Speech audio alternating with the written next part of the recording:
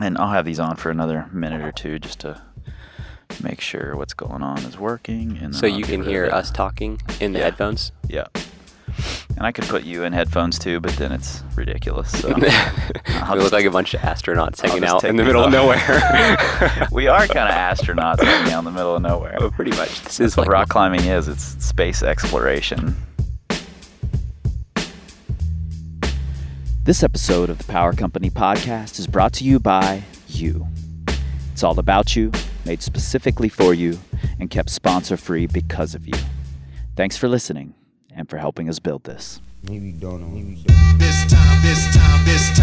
I'm at a point in my life that I've been really excited about since I was 14, 13, and I'm kind of living my dream right now, so it's pretty easy to be motivated doing what I'm doing.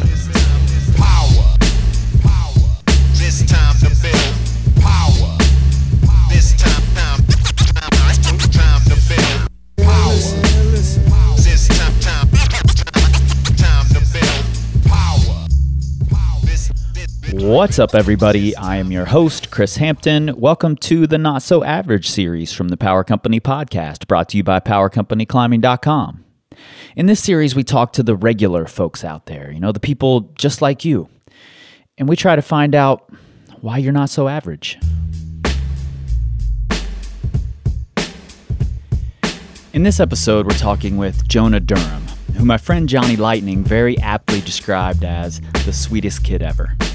Jonah's on a year-plus long road trip right out of high school, and we've bumped into each other in 4 or 5 different climbing areas around the country. And in talking with him, I discovered that he jumped from V8 to doing quick V10s and flashing V9s, and from 12B to 13A. And that happened in a relatively short time. And while that might bring to mind an image of some fiercely driven, square-jawed athlete, that's not Jonah at all. He's extremely calm, kind, and always just plain joyful. And since that seemed to fly in the face of what I expected, I set out to find out, really, who is Jonah? Who is Jonah? My name is Jonah Durham.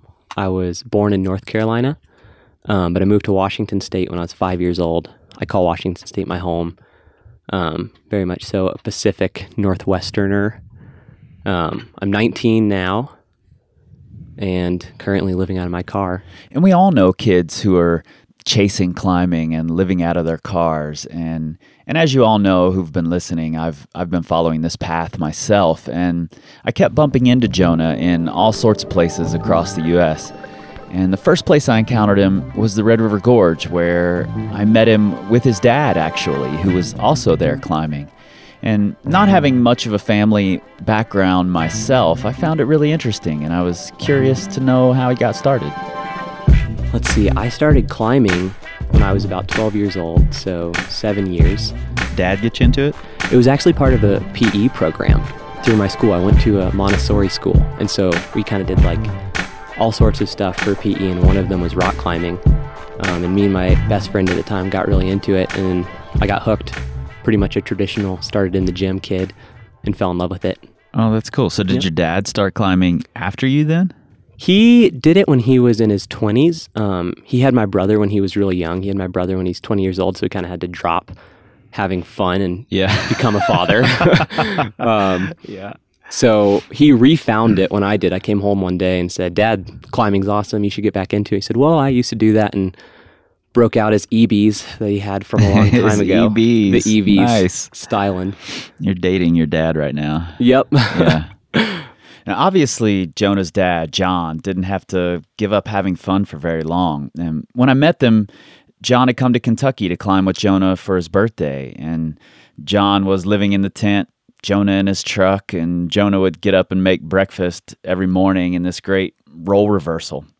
And at night, they would banter about trading their years on the road. And as an open-minded father of a 19-year-old myself, it made me smile to see a parent who not only accepted but participated in their 19-year-old's passion. And, but I only have the one daughter, and I knew Jonah had a brother. I do. I have an older brother. Does he climb? He got in. His big thing is surfing. and mountain Oh, bike. yeah, I Right now remember he's you a telling surfer. me He that. lives on the outer banks of North Carolina. He went through a little spurt where he got into climbing just when I got into it, and we would go top roping at this little sandstone choss cliff Yeah. with my dad, and it was pretty fun. I've tried to get him into doing it some more. Next time I see him, I'm going to throw some climbing shoes at him and make him climb because I think he'd enjoy it. But surfing's his climbing. Surfing is his climbing. Did he move to North Carolina just for the surfing? He did, yeah. So he actually moved there for kiteboarding. He got a job working at a surfing and kiteboarding company, and he's been there for maybe 3 or 4 years now. How much older than you is he? 7 years. 7 years Okay, older. so he kind of set up a path, Yep. you know, that mom and dad could see and were totally okay with. Yeah, that, totally. you know, he's traveling around for surfing. So Yep. And loving it too. yeah, that's pretty cool. Is he married? Does he have kids? He is not married, does not have kids. He has a Both girlfriend. living that he's the been with bachelor for a while. life? Yep, the bachelor life. Very much so. Never really thought about my life as the bachelor life. Well, you did start this road trip with strippers Yep. in Vegas, right? Strippers in Vegas, definitely. Yeah. I can't even imagine what that would look like, Jonah with strippers. I'd be really uncomfortable. You've seen how red my face gets. Imagine me around strippers. It'd be very uncomfortable.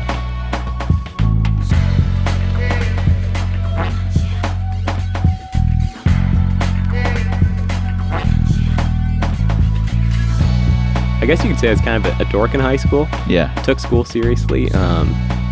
Pretty much just school. Chicks dig nerds and dorks now. Do though, they? So, yeah, Do they dude. really? Yeah. Oh man, that hasn't caught on yet. We'll see. Oh, it will. Chicks dig the nerds. Yeah. After this podcast comes out, you're just going to get a flood of Oh women. no. Yeah. The fame's going to hit you, and Oh no. all the women are going to come calling. You think so? Yeah, I do. Oh, that sounds awful.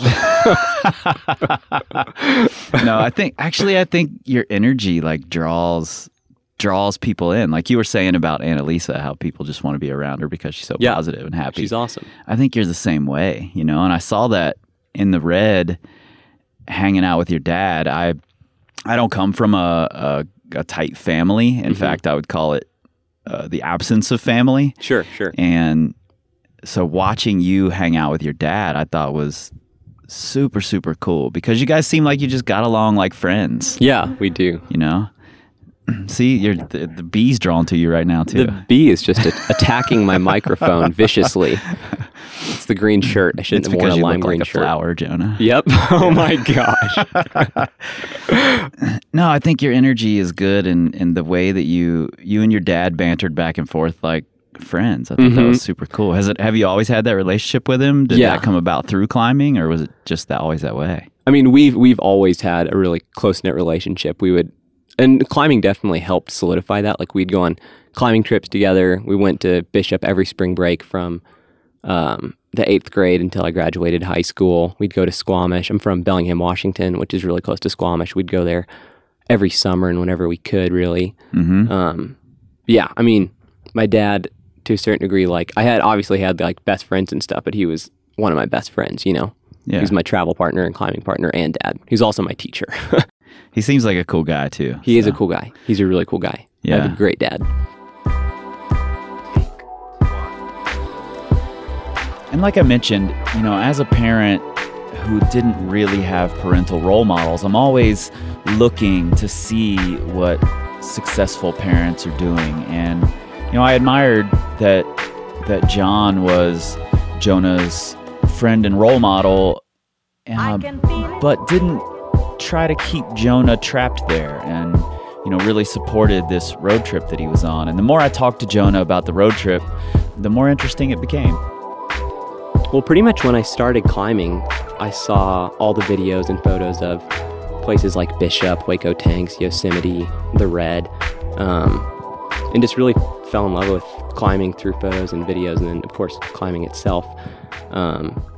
I'd go on climbing road trips with my dad, and I just always thought it would be cool if I could do it longer. You know, like the end of the road trip was always so like bittersweet because I wanted to stay longer. Sure.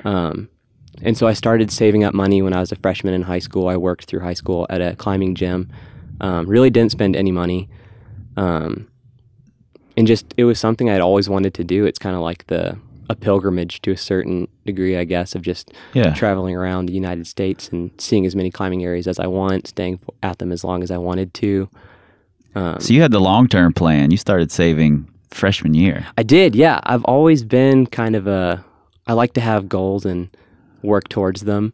And that was just something that was really easy to motivate for. Just thinking about saving money and seeing all the climbing videos helped even more because it was motivation to save money, I guess. Yeah, I think it's pretty cool that you were a high school kid who had this 4-year plan, basically, because most high school kids can't keep a plan for a week. Yep. Well, I still couldn't keep a plan for a week, but this was a little different because it had to do with climbing. Yeah. Something I'm really passionate about. Yeah, an obsession.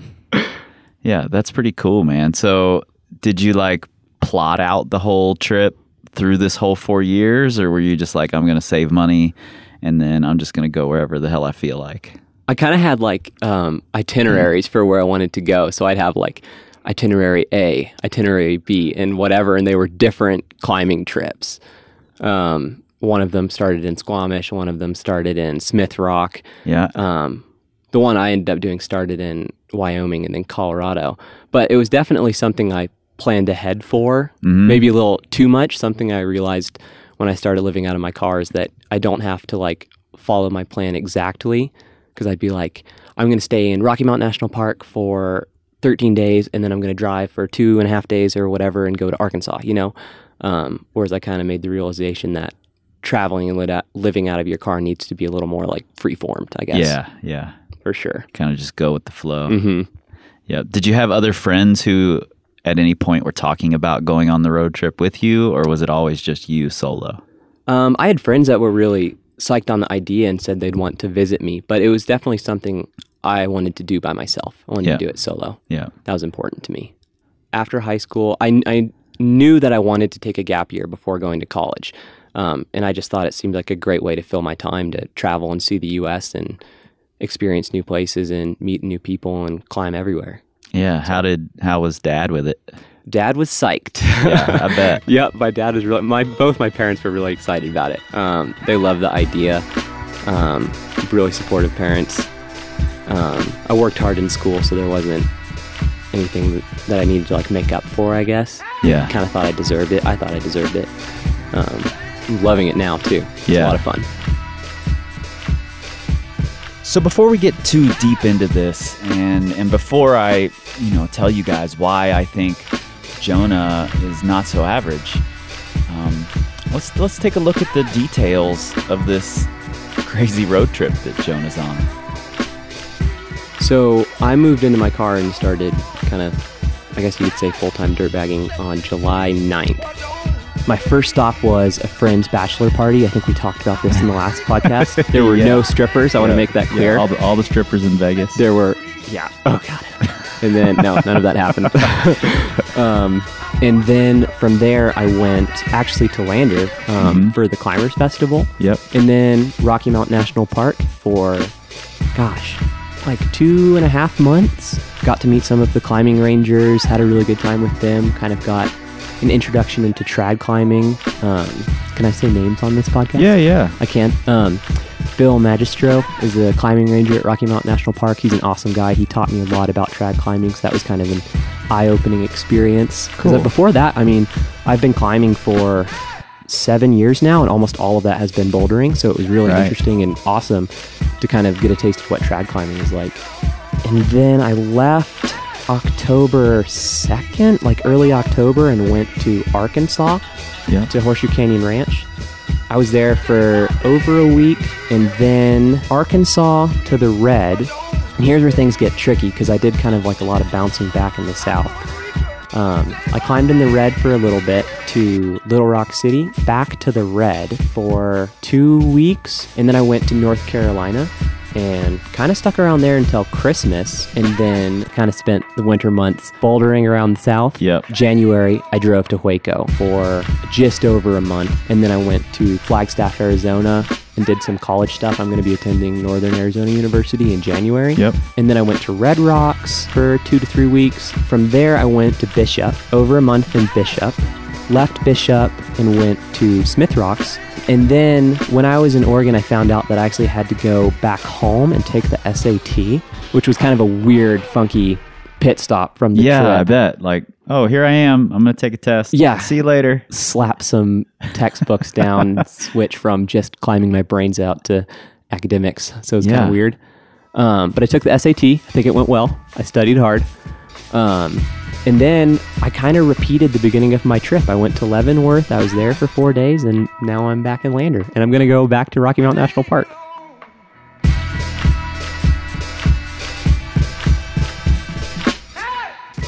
And when you meet someone like this who seems to have this charmed,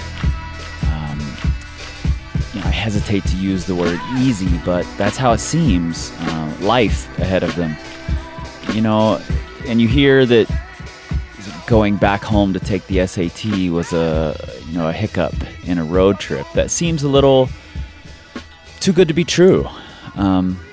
So I asked Jonah, were there times that were a little frustrating? Because I don't believe that it's the ability to just coast along in a perfect life that makes a great human being. I think it's how they react to adversity. I actually get this question pretty often when people are asking me about traveling and living out of your car. It's always been something I really wanted to do. But before I went on the trip, I kind of told myself, I said, Jonah, there's going to be hard times when you're traveling. And to be honest, I've been really surprised of how little I've kind of struggled. But one day definitely does come to mind that was the most stressful day traveling and living out of my car.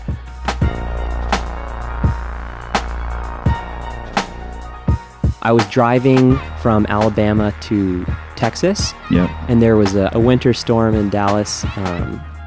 I got in a car accident, luckily not with any other cars, but I was going onto an entrance ramp over a bridge. There's some ice on the bridge. My car definitely isn't the best all-terrain vehicle. It's a 4-cylinder rear-wheel drive, 2-wheel drive Tacoma. Right. So I hit some ice, lost control, blew up my front bumper, my car spun around. I had just bought groceries and the back of my tailgate blew open. There's groceries all over. Whole Foods all over the expressway. Yeah, right. I can't afford that. I wish. No way, man. Yeah, so groceries are all over. I'm running around the freeway. My sleeping bag blew out of my car, so I run on the street, try to get my sleeping bag, get all these groceries. It's freezing out. It's 15 degrees.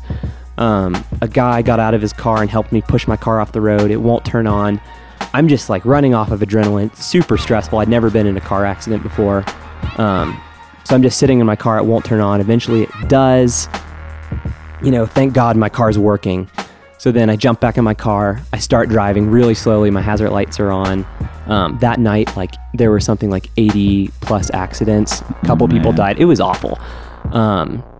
And so I get back in my car, I'm driving, and I hear this flapping noise by my wheels. So I stop the car, and there's a bit of plastic by your tires that prevents mud from bumping up. That piece had ripped off and it's hitting my tires. So I cut it off, jump back in my car, pull over to the closest gas station I can. And then I call my dad, and then I just start bawling. I mean, it all caught up to me. I was I almost died, Dad. How did Dad react? Oh, he was super chill. He was just you're okay. It was exactly what I needed to hear. And then I went to bed at a gas station. It was freezing out. So yeah, that was definitely the most stressful and kind of chaotic day of the trip. Yeah. But other than that, I mean, really nothing comes to mind. A few times, I popped a tire. I almost ran out of gas when I was traveling. But I haven't really been encountered by sketchy people or bad accidents. Why do you think it is that it just all seems pretty easy to you? I don't know. I mean, a part of it could be that the people I surround myself with, I find that climbers for the most part are really genuine and nice people.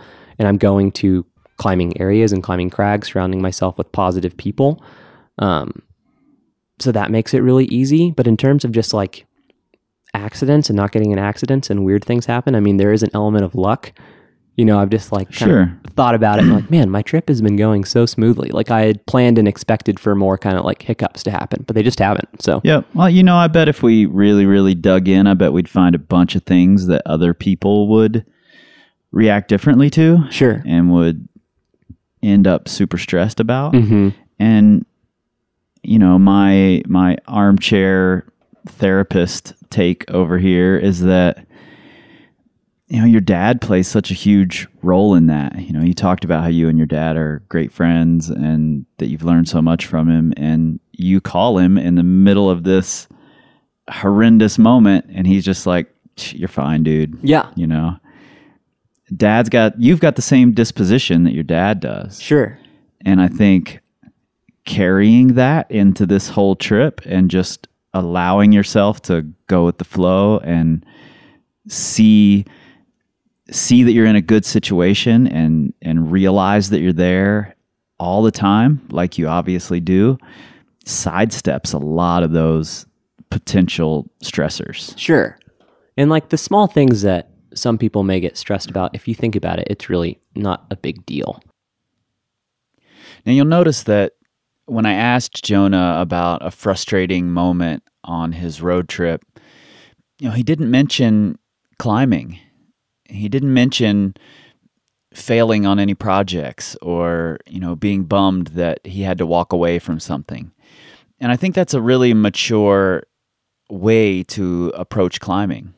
And it didn't surprise me that was Jonah's response, because I had noticed some things about his climbing while out climbing with him, a contrast of sorts that I think is what makes Jonah so good at what he's doing.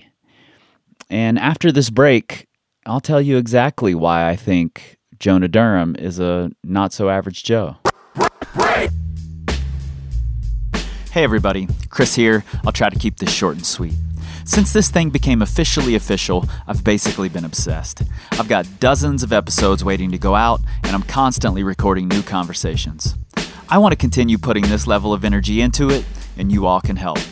We've created a page at patreon.com/powercompanypodcast where you can help support what we're building. In return, even for as little as $1 per month, you'll get access to the brand new We Scream Like Eagles podcast, which includes tips from our guests, extra conversations about hot topics, and Q&As with your questions posed to our guests. If you think it's worth more than $1 a month, we've got other rewards available on top of the bonus episodes, like stickers, ebooks, t-shirts, and training plans. So, if you've been considering pitching in, now's the time. That's patreon.com/powercompanypodcast. Thanks a ton, and back to the show. Welcome back to the Not So Average series from the Power Company Podcast. Today we're talking with Jonah Durham, a 19-year-old from Bellingham, Washington. And, Jonah's one of those guys who's very happy-go-lucky, and everyone wants to be around him. And he's just that kind of person who you're drawn to. And while out climbing with him one day, I watched him pull on to this V8 in Waco Tank's Sex After Death and pretty calmly flash a grade that was his hardest send before his road trip. And later in the day, he pulled onto a V9 Frogger and did the exact same thing. Now, before Jonah pulled on to Sex After Death, he said to me, "I'm trying to get better at this. I really want to learn how to try hard." And I found that to be a really interesting juxtaposition with his normal happy-go-lucky, go-with-the-flow sort of style. And I wanted to talk to him about that contrast and how he manages it. Well, it's something I've never really been good at. I'd like to think I'm a pretty slow climber with bouldering. I like to know beta, like exact. I like to know every foot placement, all the right grains on the holds I grab. It's rare for me to flash anything. But recently, I thought it'd be kind of fun just to see what happens, just trying really hard in general, because it's hard to give 100% on a climb every time. You can't do it. It's exhausting. Right. Yeah, totally. But kind of something that I've thought about is what helps me try really hard is just to think about climbing and think that what you're doing is kind of silly. Don't take it very seriously, and that kind of gets rid of any doubt or kind of like disbelief in your head, and you can just attack a rock climb with a clear mind. And I think that really helps, just not really thinking about anything other than what's in front of you, not thinking about the fall, about beta or anything, just the climb in front of you. Yeah. Have there ever been times, I'm curious about this because you do seem to pull on and not worry about things and not think about things. And there was a day we were walking up the chains in Waco here, and you had just done Free Willy, I presume? Yep. Because I heard this little like shout of joy, and I look back, and I knew it was you pulling over the top, and you were like on top doing this little joy dance. Yep. And it's a very embarrassing dance. It's impulsive. I can't help it. Yeah, that's the thing. Like just the other day, you were dancing on top of a boulder, and I think it's hilarious that you just don't seem to. You're not intimidated by the grades or by the people, or there doesn't seem to be a lot of ego involved. I try to keep ego out of climbing just because it's silly. If you think about what we're doing with our time, just going out and climbing on little boulders, it doesn't have to be this, uber ultra serious, I must climb this boulder or my life's going to fall apart. You can just have fun with your friends. And I mean, obviously still try hard because that's really fun to see what you're capable of. But yeah, it doesn't need to be so extreme, I guess. Yeah, I think that's important that you just said it's fun to try hard because... Oh, yeah, absolutely. Because you can look at, I'm going to... it could seem to be this really militaristic thing of, I'm going to pull on, I'm going to try really hard, I'm going to block out the fall, I'm going to block out everything else, and I'm just going to try hard. That could seem really militaristic, and it seems to be this contradiction between, well, I'm going to do that because it's silly what we're doing. Yeah. But it's so much fun. It seems to be fun. this contradiction, but the thing is that you're having a ton of fun by trying hard. Exactly. You're competing with yourself, really, and you want to see what you're capable of. And I love that feeling. Yeah. Of just seeing what you're capable of and trying as hard as you can. What happens when you fail, or do you? Have you ever failed, Jonah? All the time. Have you felt my crash pad? It is so blown out right now. Oh my gosh, that thing's seen some love. What happens when I fail? I don't throw wobblers, as they're called. People picking up and throwing crash pads, because I think that is just pretty ridiculous because it's just a boulder problem. I'll normally just kind of think about what I did wrong. Maybe if there's a body position I could have been in that would have helped. Sometimes when I'm not climbing a boulder problem with a clear mind, sometimes I'll think about the fall. The other day I went up to Bloodline by myself with my pad, and I was kind of midway up the route, and I looked down and my pad was in the wrong spot, and I was going to hit the rock, so that kind of got in my head. So I jumped down. Yep. Yeah, I guess so. So you're still making good decisions. I try to, yes. Yeah. Yep. Climbing by yourself maybe isn't the best decision, because when I ended up doing it, I was still over the pad. Yeah. Not over the pad, but... No, I think you're right. I think that, failure is going to happen, and you just have to accept that. But you said something really smart, in that you just see you try to figure out what you did wrong. Yeah, learn from your failure. Learn from the failure. It's not like the ultimate, I just failed and that's the end of my life failure. Yep. Throw crash pads and shoes. Yeah, and like you said, it's silly. It's a boulder problem, and it's silly if it's a route, and it's silly if it's a big wall. Sure. Whatever it is, this whole thing we do is a little bit silly anyway, right? Yeah. So I think people find it hard to do both, to take it seriously and see it as silly. Sure. Let's try and dig into that. I'm not even sure how, frankly, to dig into it, but let's just talk about that and see what happens. Like, do you have friends who take it super seriously? Yeah, absolutely. I've seen people, a lot of my best friends are just like diehard boulderers, and I'm obviously very passionate about climbing too, but they approach it very differently, I guess, than I do.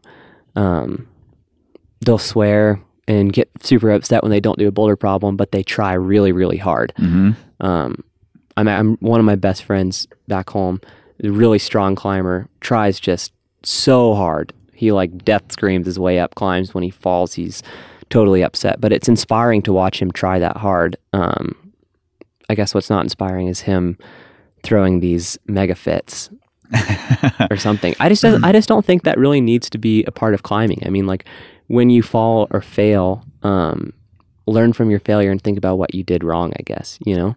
Yep, I agree. And I think some of those people do. Like I'm on your side. Like I don't generally throw. I've never thrown a fit. I've never had a wobbler, you know, never done any of that. I'm the same way as you. I'm fairly contemplative when I fall off. Like first I'm excited, like, oh, this is cool. I get to learn something. Oh, yeah. What is it that I get to learn? But having, you know, delved into this world of emotional rock climbing, because Annalisa and I have been working a lot on her attitude towards climbing this season. I think that, you know, some people are just higher emotion and wound a little more tight, and that's the way they express their emotion. Yeah, sure. I don't think it necessarily means that they are super negative or they hate themselves for it or anything like that. I think it's just that's the way they express it. And then a lot of those people do come back almost immediately. You know, a few minutes later, they're learning the same lessons that you are. You know, they just come about it a different way. Yeah, different approach. I think it's okay to do, as long as it's not a, you know, an overblown, overdone, I need attention, look at me, I just fell off this V10. Yeah, sure. kind of thing. You know, and you can tell the difference. Yeah, if you're an experienced climber, you can see the difference for sure. So, but you said you learn from him. Like you're inspired by his try hard. Yeah, absolutely. I assume it's a he. I just made that assumption, which I shouldn't have. Yeah. So do you think he learns from you? From watching me just kind of, I mean, I have a more laid back approach to climbing. He's really into climbing competitions. I'm not so much. So I guess he has more of a competitive mentality with rock climbing. Just when he attacks climbs, I guess he thinks he has to get the top. He climbs kind of with a time in mind, because that's how climbing competitions are. It's your time to do the climbs. Takes it very seriously and puts pressure on himself. If he doesn't climb or perform well, he kind of harshes on himself. Well, it sounds like he could learn from you then. Yeah, I don't know. I wouldn't say he's necessarily learned from me, just because that's how he climbs naturally, I guess. But yeah, I'm not sure. I don't think he's learned from me. Yeah. Well, I think he could. And if he listens to this, maybe you should. Yeah. Yeah. I think you can do both. I think you can have the, you know, partial laid back and then the attack mode. Yeah. Because I just saw you do it. Yeah. Oh, it's so important to have, but just being able to tune out and have a clear mindset when you're climbing is really important. Yeah. I think so. So obviously this is something that Jonah is still grappling with and, you know, coming to terms with and figuring out. And he's willing to talk about it and be open about it. And I think that's remarkable, not just for a 19-year-old, but also for someone who's seen recent success like Jonah has. I mean, he's jumped from V8 to V10 relatively easily. And he also jumped from, you know, 12B to 13A. So to understand that there's still things to figure out, even though you're having this amazing success, is a really mature thing. And I wanted to know how it is that, you know, what exactly is Jonah doing to try and reach this tuned out, clear mindset that he talks about. I guess a lot of that is, I know it sounds a little hippie, but meditating helps. Just to clear your mind, focusing on your breath especially. That's something that's helped me a lot when I climb, just remembering to breathe, focusing on my breath. That seems to kind of make you focus a little bit more. You're not thinking about other things, like maybe the landing isn't good, maybe you don't have a spotter or something. Just being able to look at the climb in front of you and focus on breathing. That really helps. Out of all the things, I'd say that helps a lot. Yeah, and I don't think that's hippie at all. I think it's smart. Well, I've read a lot of the Rock Nights Guru stuff that talks about aligning your chakras and whatnot to become a better rock climber. No, I think, even just looking at it from a scientific point of view, your muscles have to have oxygen to perform. So if you're not breathing, then you're not going to perform very well. Yep. Period. And I think we've all had those climbs where we forget to breathe and get to the top and we're totally gassed. Oh yeah, absolutely. Absolutely. It happens to me more than I would like to admit. Yeah. But so when did you start working on it? Like, when did you realize that you didn't just flip the switch and try hard? I would say maybe a few months ago in November, I was climbing in LRC and just really started to realize that when I'd get to the top of boulder problems, I'm just totally gassed. And then shortly after that, I started working on meditation and reading on how to get better at it. And a big part of it was an easy way is just to slow down and just think about your breath. And that gives your brain something to think about other than trying to just tune off. And so I guess I applied what I learned from meditation, something I still am working on, to climbing and just breathing and slowing down and listening to your breath. How old are you? 19. 19. Yeah. That's insane to me. When I was 19, I was in jail. I wasn't thinking anything about meditation.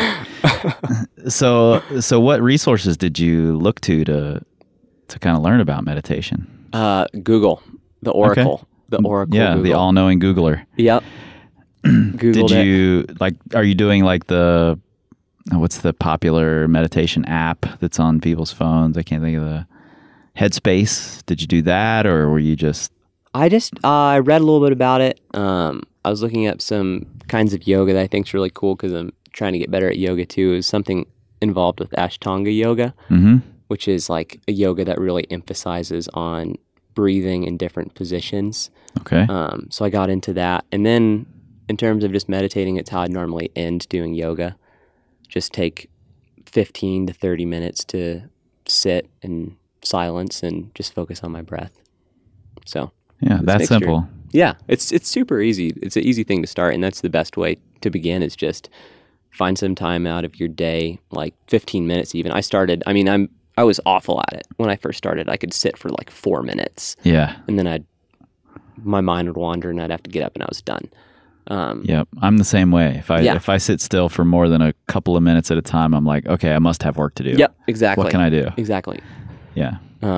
Just take a little bit of time and eventually you'll get better at it and you're more comfortable sitting for longer and just focusing on your breath, I guess, breathing in deeply. Yeah. Whatnot. I think it's interesting that, your path to trying harder, flipping that try hard switch came through calming down and relaxing and being quiet and breathing. And going back to the acknowledging that climbing is kind of silly, that in itself calms you down. Because if you kind of are climbing with this intensity, it can stress you out, Yeah. You put pressure on yourself to say, I have to do these boulder problems, this trad climb, this sport pitch, or whatever. You put pressure on yourself and maybe you doubt yourself when you're climbing. It's like, if I have to do this move is too hard, I'm too weak, whatever. Just acknowledging that it's silly helps quite a bit too. Can I get an amen?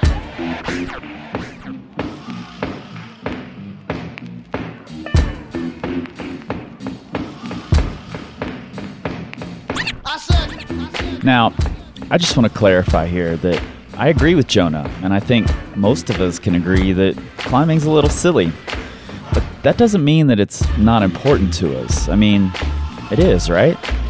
So important that we're willing to live in our vehicles for months or years to chase conditions around the world for it. And for most of us, Jonah included, it's a lifestyle. And maybe at the silliest end of that spectrum is something that I consider to be a necessary evil for most of us to continue improving, and that's climbing indoors. And we already know that that's how Jonah got started climbing. And now he's finding himself out here on this road trip. So I wondered how that got started in the gym.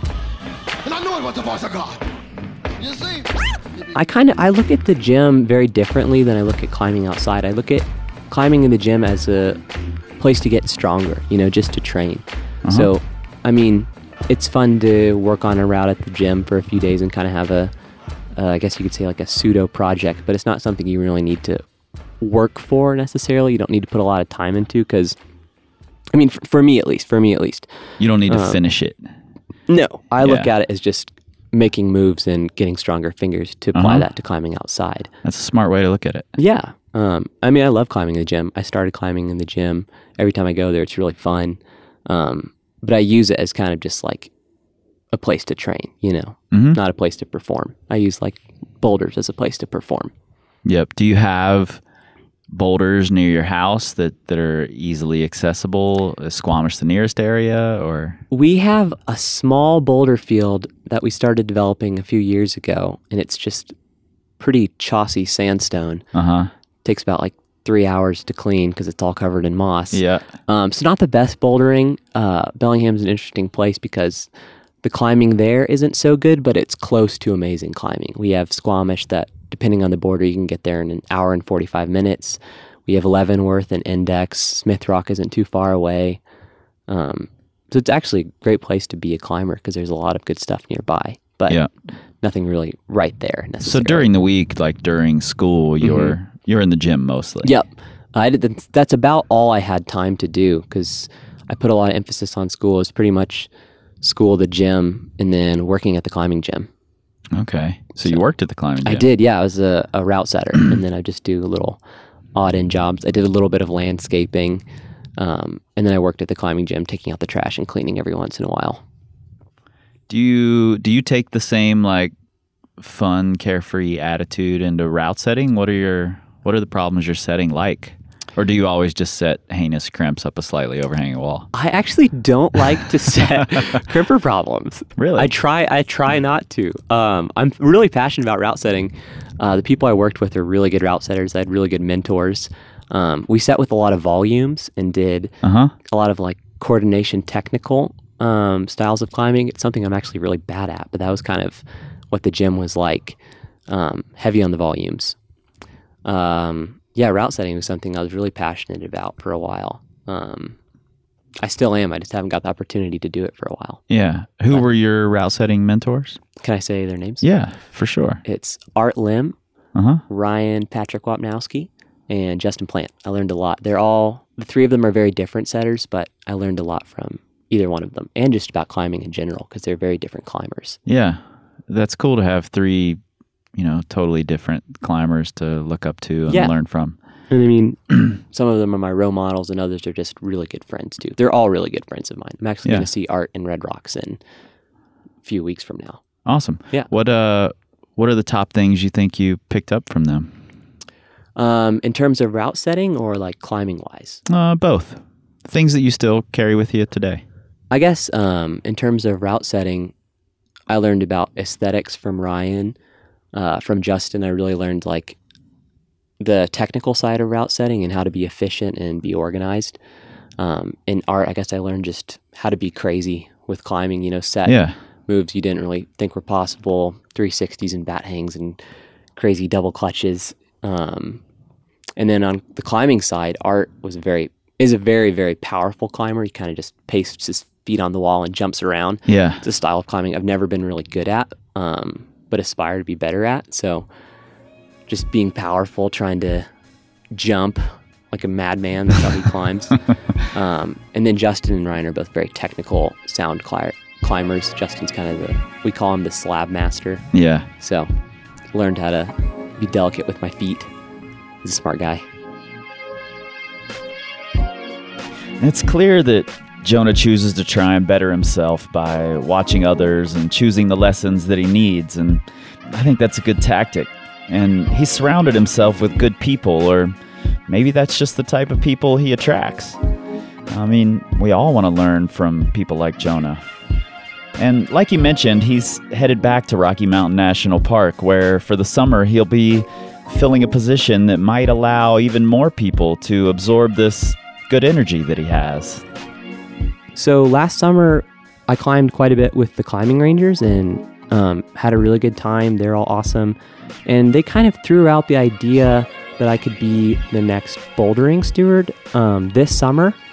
And have there been bouldering stewards before? It's a newer program, so they did it for the first time last year. Okay. But the bouldering steward, Melissa Strong, She had an injury. She broke she her had an neck accident. or something. Yeah, and it sounds like she just recently had another accident. Yeah, kind of a heinous one. Oh my goodness, yeah. So she couldn't get out in the park as much as she would have liked to. So this year is kind of, I guess you could say it's the first year the bouldering stewardship is really going to take off. There's, as far as I know, there's 2 of us. And I haven't met the other bouldering steward, but her name is Cammie. But yeah, I'm going to be the bouldering steward. I'm going to be there from June until the end of September. Essentially, it's an opportunity for me to take care of the bouldering around Rocky Mountain National Park. Over recent years, bouldering has become really popular. Right.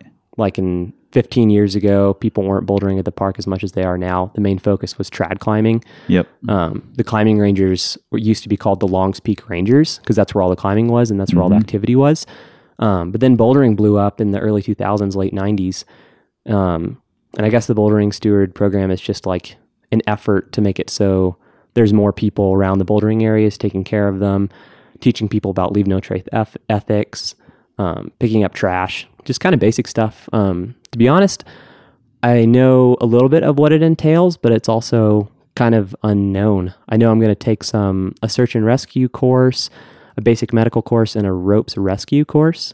So I'm really excited just to learn and be in Rocky Mountain National Park this summer and figure out what this bouldering stewardship is all about. Oh, awesome. I don't think they could have picked a better steward because I honestly think that in the boulder field, if a lot of climbers have this weird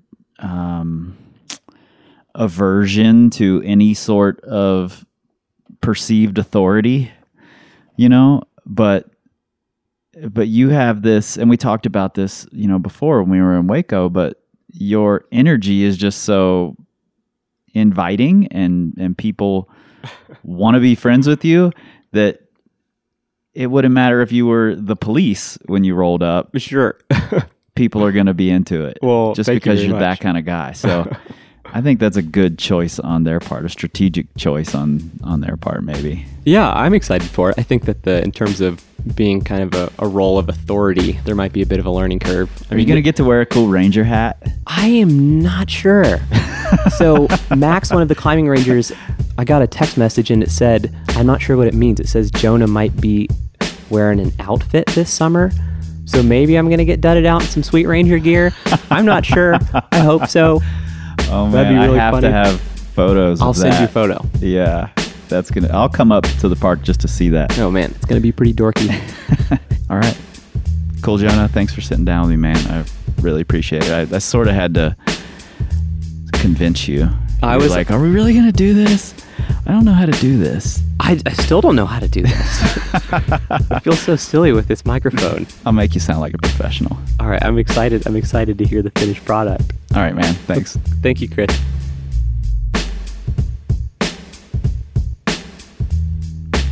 Now, in my travels over the last year, generally I'm the oldest guy at the crag, and I've come across a whole lot of 19 and, young 20-year-olds.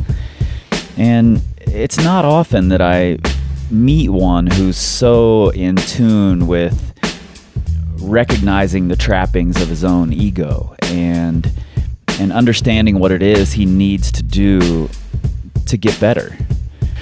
And on meeting Jonah, it would be really easy to just shrug it off as another nice kid.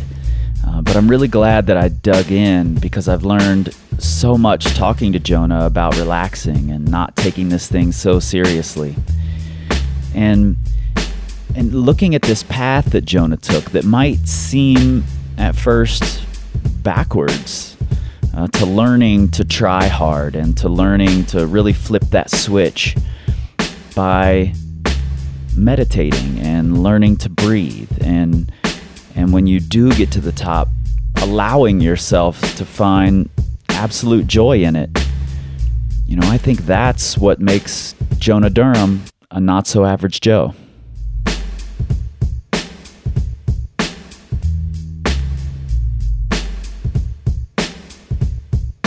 Thanks again for listening to our Not So Average series. We do this because we love it, and because we believe that everyone has a story worth telling.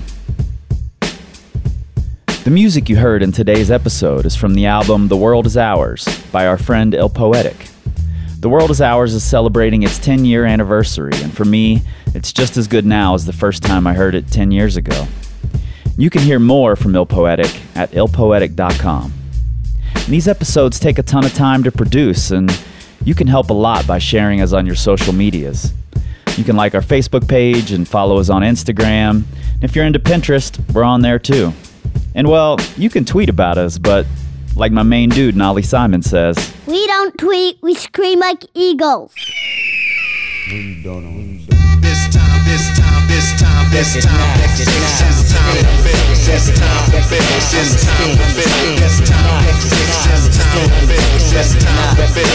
time.